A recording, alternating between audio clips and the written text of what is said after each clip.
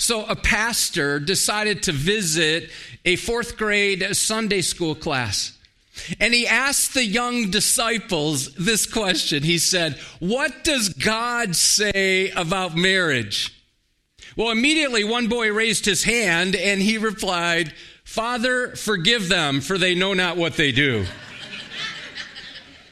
I enjoy hearing what kids say about love and marriage. Check this out. Alan, who's 10, said, "No person really decides before they grow up who they're going to marry.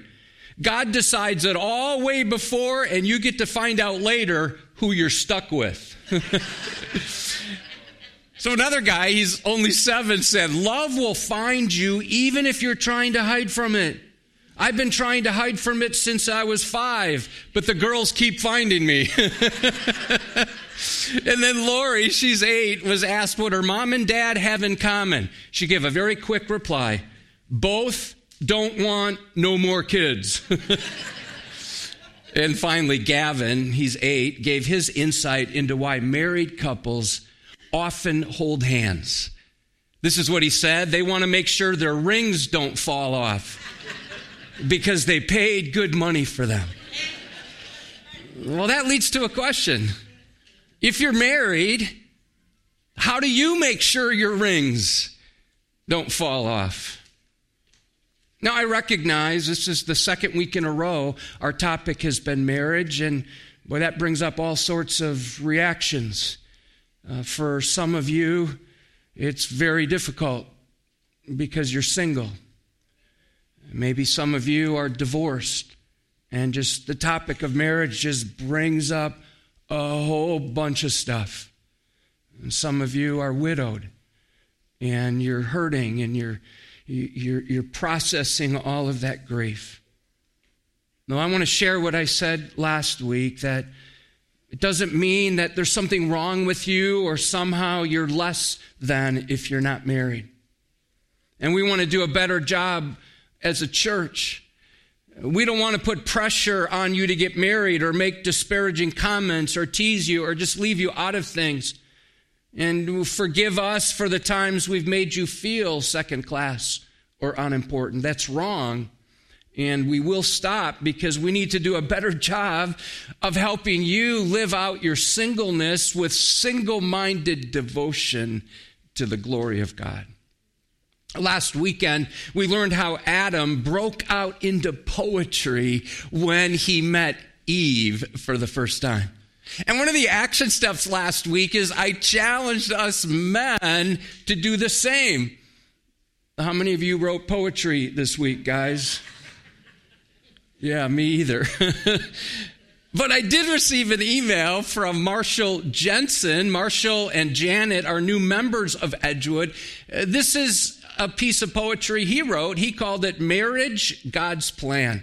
Check this out. To the beautiful lady and her handsome man, God has given a master plan. To nurture and love each other will mean doing what's best for the other. A love which gives no sacrifice will in the end not suffice. What God has put together as one, no one must say it's done. Though God allows us to go through the fire, conformity to Him is His desire. From Scripture I can confide, faith, hope, and love in Christ abide. His word is one source of daily bread. It's most useful when daily read. If you will seek His kingdom and righteousness first, God will surely quench your thirst. Will the beautiful lady and her handsome man trust in the master's plan? Oh, that's good. Well, let's consider God's master plan for marriage. We're going to be in just 2 verses, the last 2 verses of Genesis chapter 2. You listen while I read. Therefore, a man shall leave his father and his mother and hold fast to his wife, and they shall become one flesh. And the man and his wife were both naked and were not ashamed.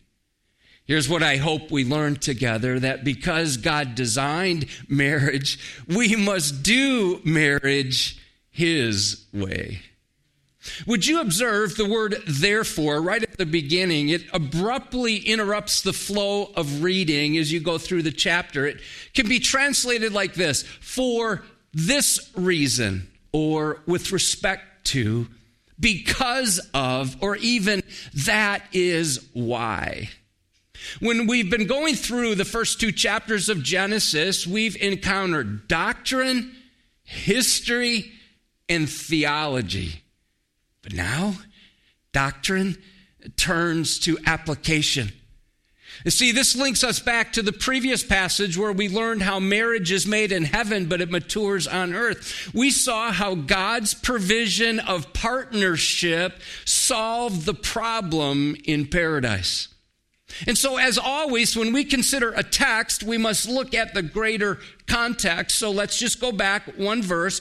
Adam, this is his poetry. This at last is bone of my bones, flesh of my flesh. She shall be called woman because she was taken out of man. The word bone means of the same substance. Flesh refers to his body. So Eve was like Adam, and yet she was different, because she was taken out of man. I appreciate the insight of my friend Brian LaBerge, who helped me see this is not merely poetic, but it foreshadows and speaks of Calvary. When God opened Adam's flesh, there must have been blood. When Jesus was crucified and his side was pierced, blood flowed, which paid the price for our sins. Now, notice, since Eve was taken out of man, then we see the word therefore, or for this cause, God called Adam to independence by leaving.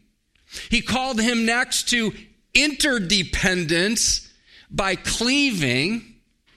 And then thirdly, to intimacy by weaving. And finally, innocence by believing. I'm reminded of the couple who eagerly went to the courthouse one day to get their wedding, their marriage license. They made their way there. They eagerly approached the door. And when they got there, there was a sign on the door. This is what the sign said: out to lunch, back at 1 o'clock. Think it over. Well, that's very good advice. Well, let's spend some time thinking it over right now. Because here in this beautiful passage, we see 4 key elements of God's master plan for marriage. Number 1, independence through leaving. So after expressing affection for Eve, in verse 24, Adam is given his first responsibility. A man shall leave his father and his mother. Again, we see marriage is not man-made. It was part of God's plan from the beginning. That word shall means this is a matrimonial mandate. It's for all marriages in all cultures for all generations. By the way, this verse is quoted by Jesus in Matthew 19, verse 5, and also quoted by the Apostle Paul in Ephesians 5, verse 31. The Hebrew word for leave is quite strong. It's more than simple departure. It means to cut off. It means to separate, to forsake, and leave behind. Now, we're not to abandon our parents, but the emotional umbilical cord needs to be severed. See, your marriage created a new family. From now on, must take higher priority than your previous family. All other relationships must take a back seat. As a way to reinforce this truth, when I've officiated weddings, I've added some words to that part of the wedding when the father is walking down the aisle with his daughter. And I've been that father, and I can see the look on those dads' faces as they're coming down the aisle.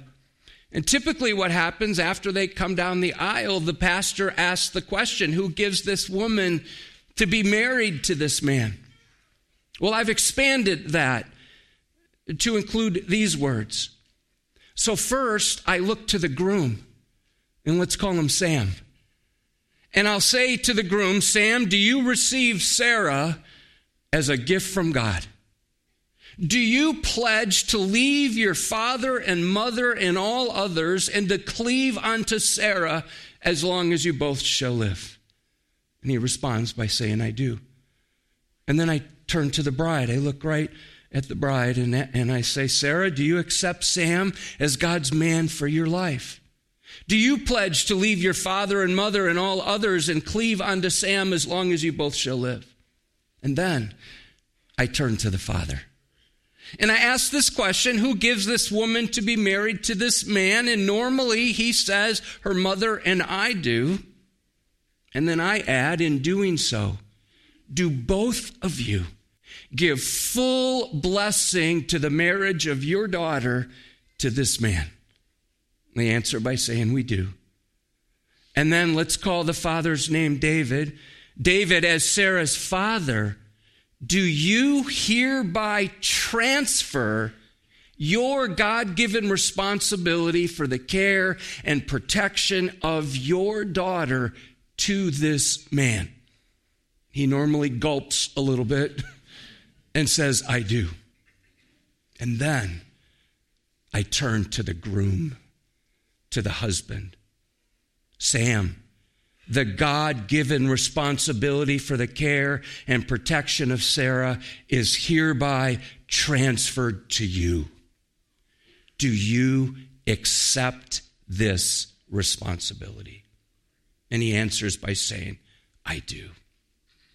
Listen, because God designed marriage, we must do marriage his way.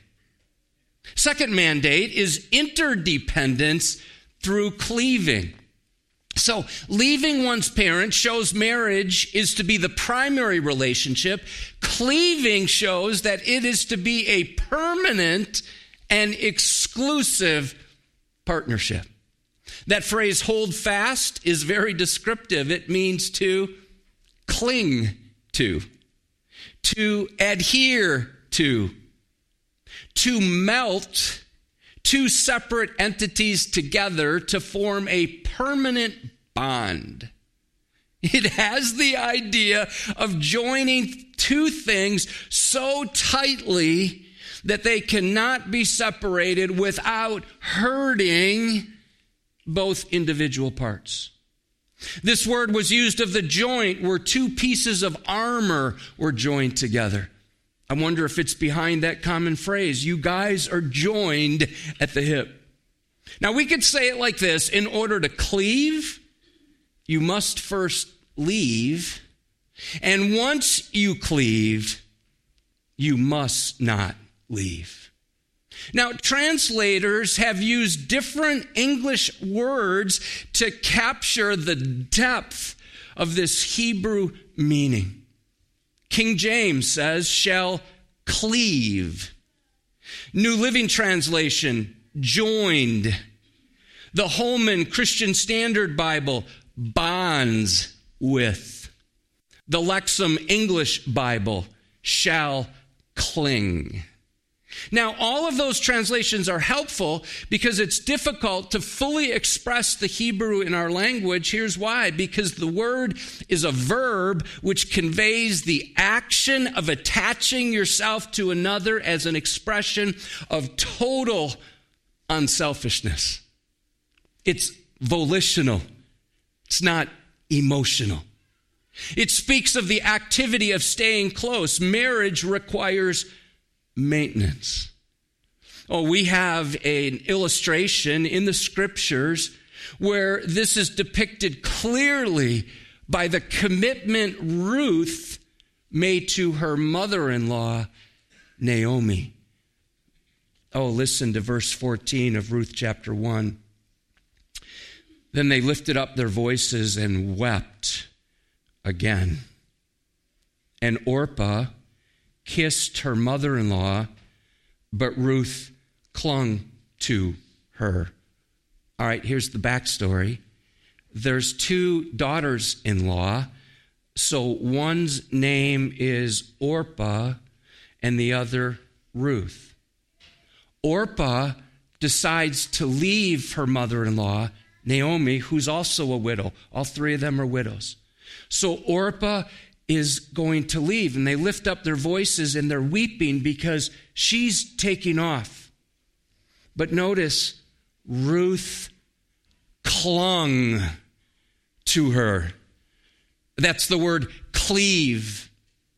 So her sister-in-law abandons Naomi. Ruth bonded with her. Well, let me keep reading. And she said, this is Naomi, "See, your sister-in-law has gone back to her people and to her gods. Return," so she's trying to tell Ruth to go. "Return after your sister-in-law. Go with her." Verse 16, but Ruth said, "Do not urge me to leave you or to return from following you, for where you go, I will go." Remember, she ends up in Bethlehem. "And where you lodge, I will lodge. Your people shall be my people." That's a huge statement. She's a Moabite. She's saying your people. She's saying your people, the Israelites, they're going to be my people. And your God, my God. Where you die, I will die, and there will I be buried. May the Lord do so to me, and more also, if anything but death parts me from you. You know, this week I read about a wedding ceremony. I'd never heard of this before. It was a very unique ceremony. The bride and the groom put on welding gear. And they actually welded two pieces of metal together during the service. And when I first saw that, I'm like, what are they doing? I looked a little more closely into it. And they're onto something, because welding gets to the meaning of the word cleaving. And they were looking for a way to show, to demonstrate their covenant commitment to each other.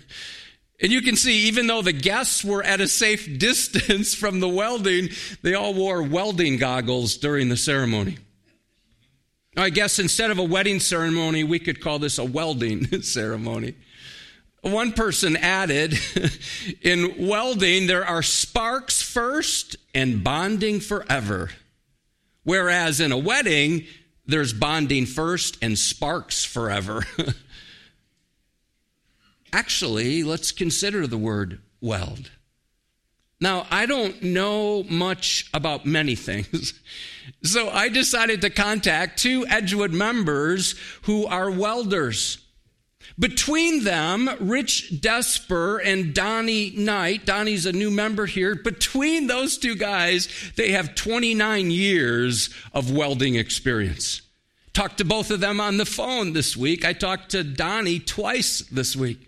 So here are some things I learned in my crash course, and if something isn't accurate, it's because I didn't understand it. It's not on them, it's on me. So here's the first thing I wrote down. Preparation of the joint is critical. The surface must be cleaned and even straightened out.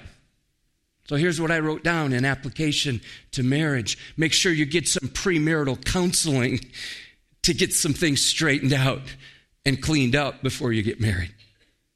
Second thing I learned is when welding takes place between two pieces of metal, coalescence occurs.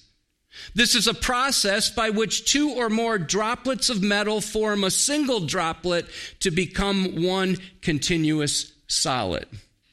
Someone last night told me, he's welded for many years, that even two dissimilar metals, when they melt and they make a brand new metal.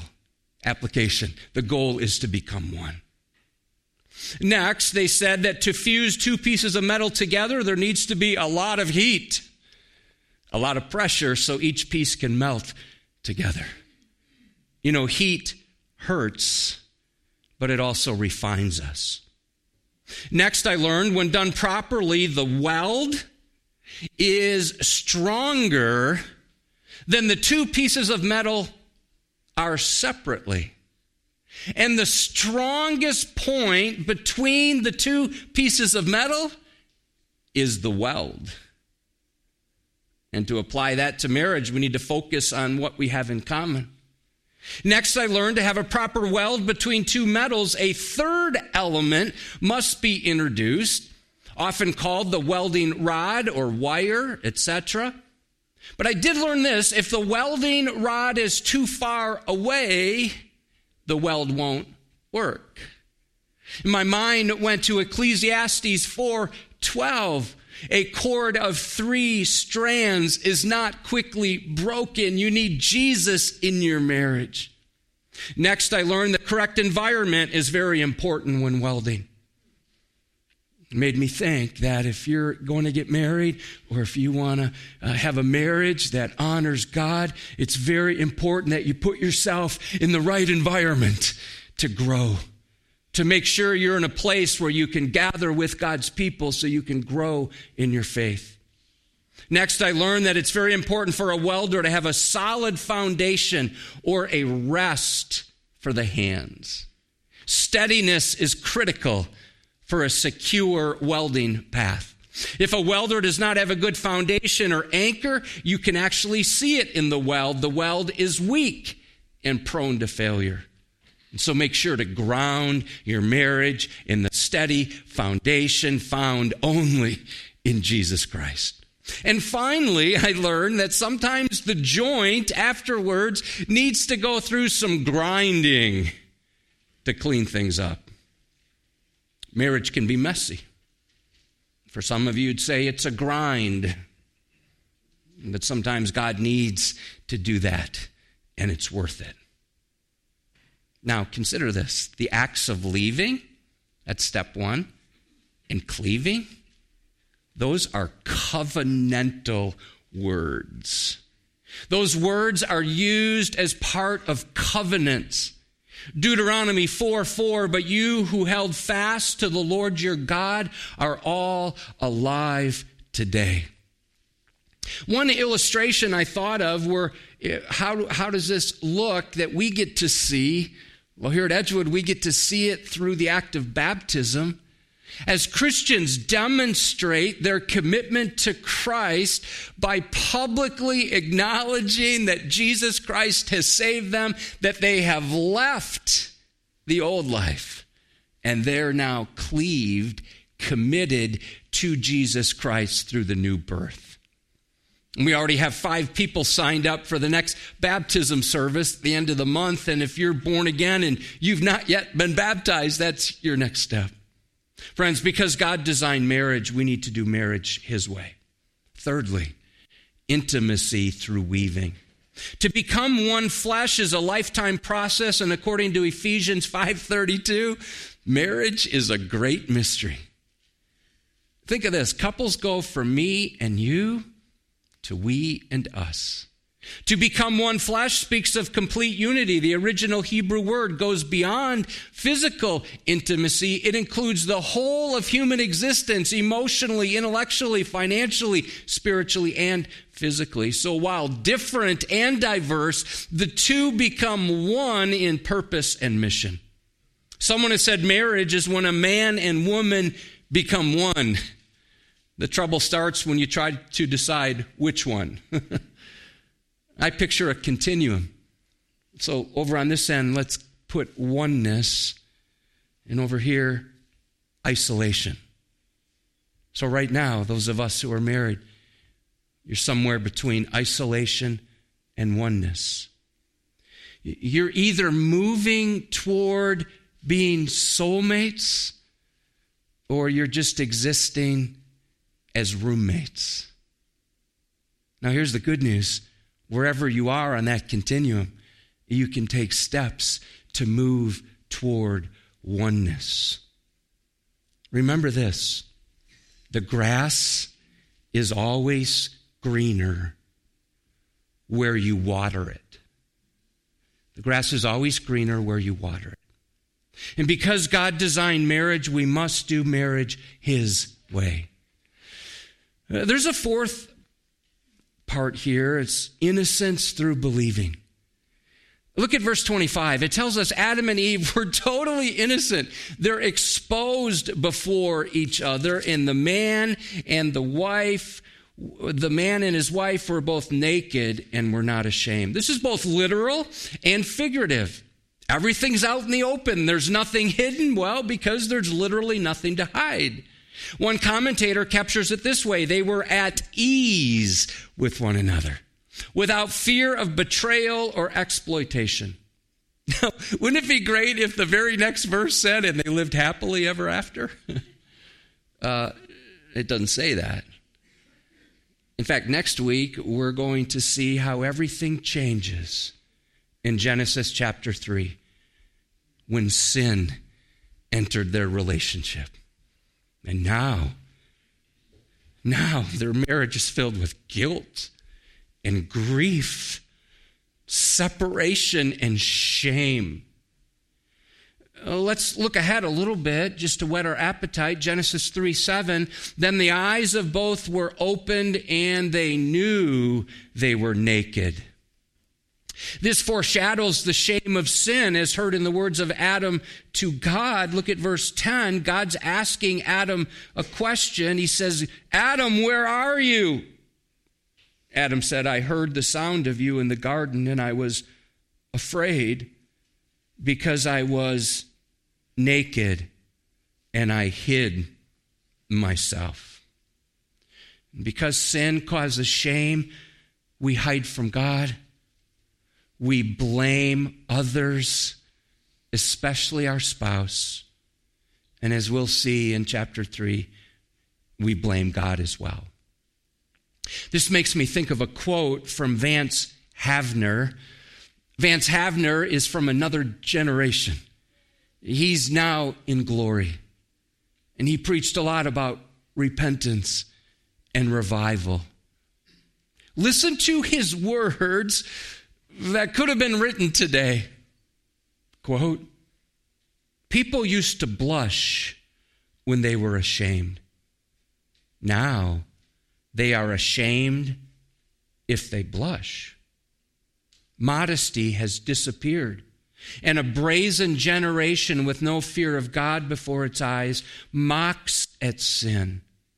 We are so fond of being called tolerant and broad-minded that we wink at sin when we ought to weep.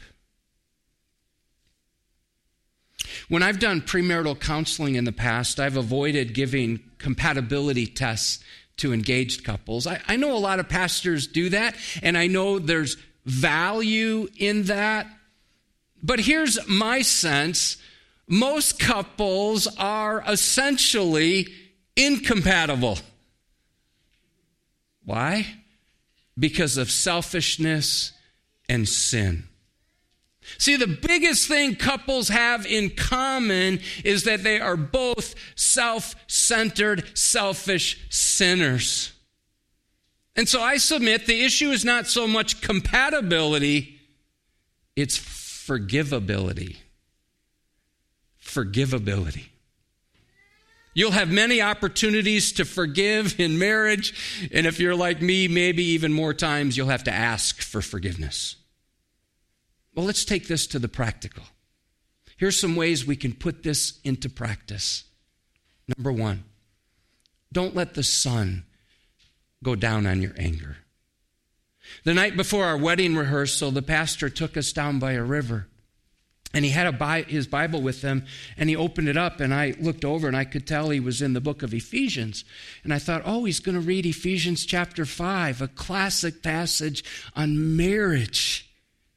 Well, he stopped in chapter 4, and I wasn't prepared for what he read. Do not let the sun go down while you are still angry, and do not give the devil a foothold. And he challenged us to make a vow to not ever go to bed angry. And we were both going to say, oh yeah, absolutely. But before we could answer, he said, slow down. I'm asking you to make a vow. I'm not asking you to try. I'm not asking you when you feel like it. I'm asking you to make a vow as serious as the vow you're going to make during your ceremony at church. Well, after he scared us, we both meekly said, we make that vow. So here's the idea. The idea is to forgive your mate or stay up late. Now, if you make this commitment, you're going to be up late. Needless to say, we've had a few late nights. Secondly, don't get historical by bringing up past wrongs. I heard about one husband and wife who literally walked around the house. They both had ledger books. And whenever one made a mistake or sinned or did something wrong, they're like, gotcha, and would write it down.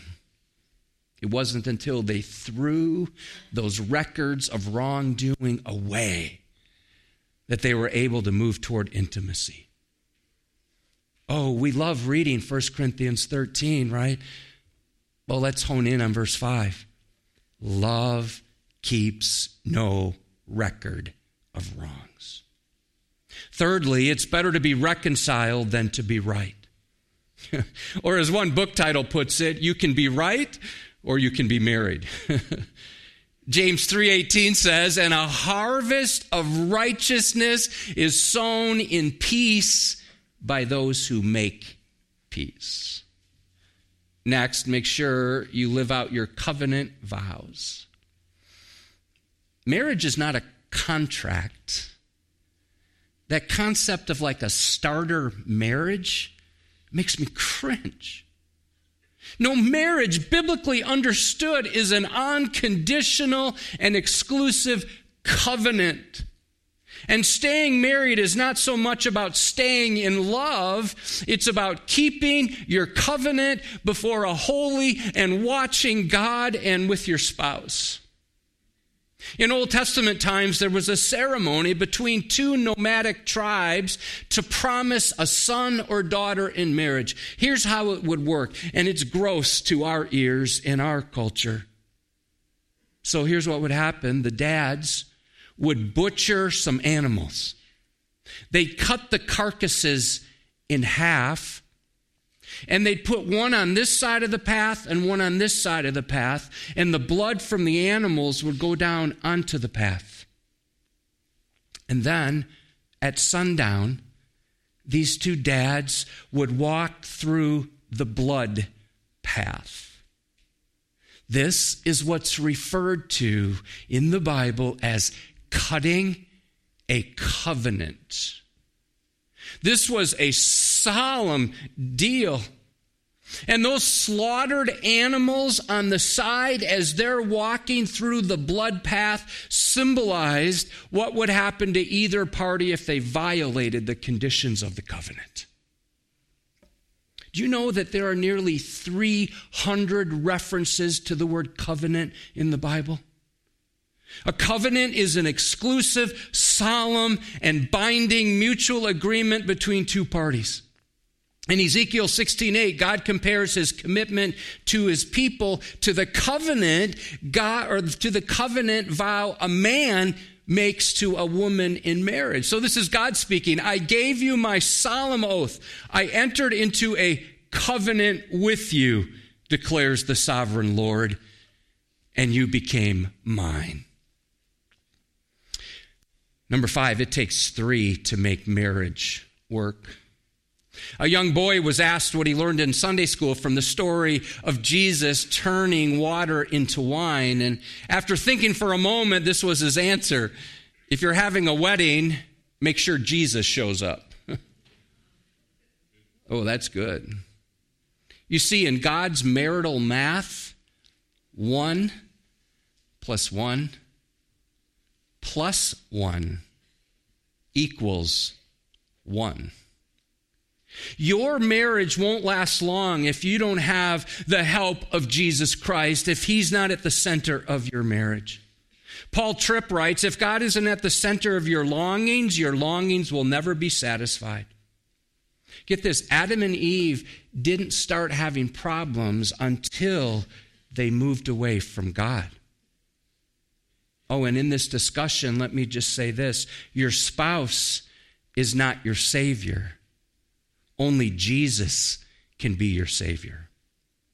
And among the surest predictors of whether a couple will stay married is how regularly they put Jesus Christ first and how often they gather with God's people for worship. Now, maybe you're thinking, oh, you're just saying that. You're a pastor. You're saying we need to go to church. Well, I was surprised this week. In my research, I came across an article from Newsweek published just 2 years ago with a very provocative title. Here's what the title was. Can our nation's churches save marriage and the family? And they were drawing from a new book called Endgame, the church's strategic move to save faith and family in America. Here's what the columnist wrote. Faith and family life have hit record lows even as the science continues to mount, telling us how much they matter for the welfare of men, women, and children. Listen to this sentence. The decline in church attendance in America is inextricably linked to the decline of marriage. I read just a couple days ago, published in the Gospel Coalition, attendance in church has gone like this. Boom. It's plummeted. At the same time, deaths of despair are increasing. Friends, get this. God's objective for marriage is for a loving relationship of oneness. Jesus said it this way in Mark 10, verse 9, what therefore God has joined together, let not man separate. I like the King James better here. What therefore God hath joined together, let not man put asunder. The word for joined means to be yoked together. Marriage is meant to be a yoke, not a joke. A yoke was used to maximize the work capacity of two animals. So, work with me on this. Marriage is often described as getting hitched. Think of two animals yoked together and hitched to a heavy wagon. I learned that one Belgian draft horse can pull 8,000 pounds. However, if two horses are yoked together and trained to work together in a harness, well, you might think they can pull double that. And so they could go from one pulling 8,000. Well, now there's two, they can pull 16,000. Not true. Together, two trained Belgian horses can pull 32,000 pounds. 4 times as much. Two together pulling in the same direction can pull 4 times as much as one. That's the power of synergy. You see, a good relationship has a good reward for its toil because when couples pull together, great things can happen. Oh, if you're married, be vigilant to guard your vows and determined to keep them, even when your feelings fade, and they will. Brothers and sisters, marriage matters to the Majesty, and it must matter to us. See your spouse as your companion, as one who completes you, as one you are to live in communion with, and make sure you've done the leaving part, that you're cleaving to each other, that you're allowing the Holy Spirit to do his work of weaving your lives together into one, and keep believing in Christ. Because God designed marriage, we must do marriage his way. Well, I'd like to pray right now, and if you're married, if it's not too uncomfortable, I'm going to ask you to hold hands so your rings don't fall off. Oh, but if you're not married, I'm going to pray for you as well. So let's pray. Lord, I sense that there's a lot of hurt and pain and woundedness here. And so, Lord, I want to start by praying for married couples. Lord, would you engage and energize these couples so they never make the mistake of merely living for each other, but instead that they would see their marriage as a platform for ministry. Oh, may they seek first the kingdom that is yours and its righteousness so that all other things may be added unto them. May they not expect that perfection of each other that belongs alone to you. May they minimize each other's weaknesses. Oh, would they be swift to praise and magnify each other's strengths and see each other through a lover's kind and patient eyes. Give them a little something to forgive each day, that they may grow in the grace of long-suffering and love. And may they be as forbearing with each other's omissions and commissions as you are with theirs. Make such assignments to them that will develop their character as they walk together. Give them enough tears to keep them tender, enough hurts to keep them humble, enough of failure to keep their hands clenched tightly in yours, and enough fruit to propel them in faithfulness. May they never take each other's love for granted, so that when life is done and the sun is setting, may they be found, then as now, still hand in hand, thanking you for each other. May they serve you joyfully, faithfully together, until at last one shall lay the other in your arms. God, I pray now for those who are single. Lord, if it's your will for them to get married, would you help prepare them even now as they wait? Enable them to pursue purity and to live out your purposes. Lord, if it's not your will for some to be married, help them also to pursue purity and to find their purpose. May they know how much you love and cherish them. We pray also for those who are divorced. Would you bring healing to their hearts, and would you minister grace to them? Help them not feel abandoned as you remind them of your love and your forgiveness. Lord, there are many here who have lost their spouses. Oh, would you comfort them in their grief? Help them to find their new purpose. When they feel lonely, please meet their needs by your Spirit and through your people.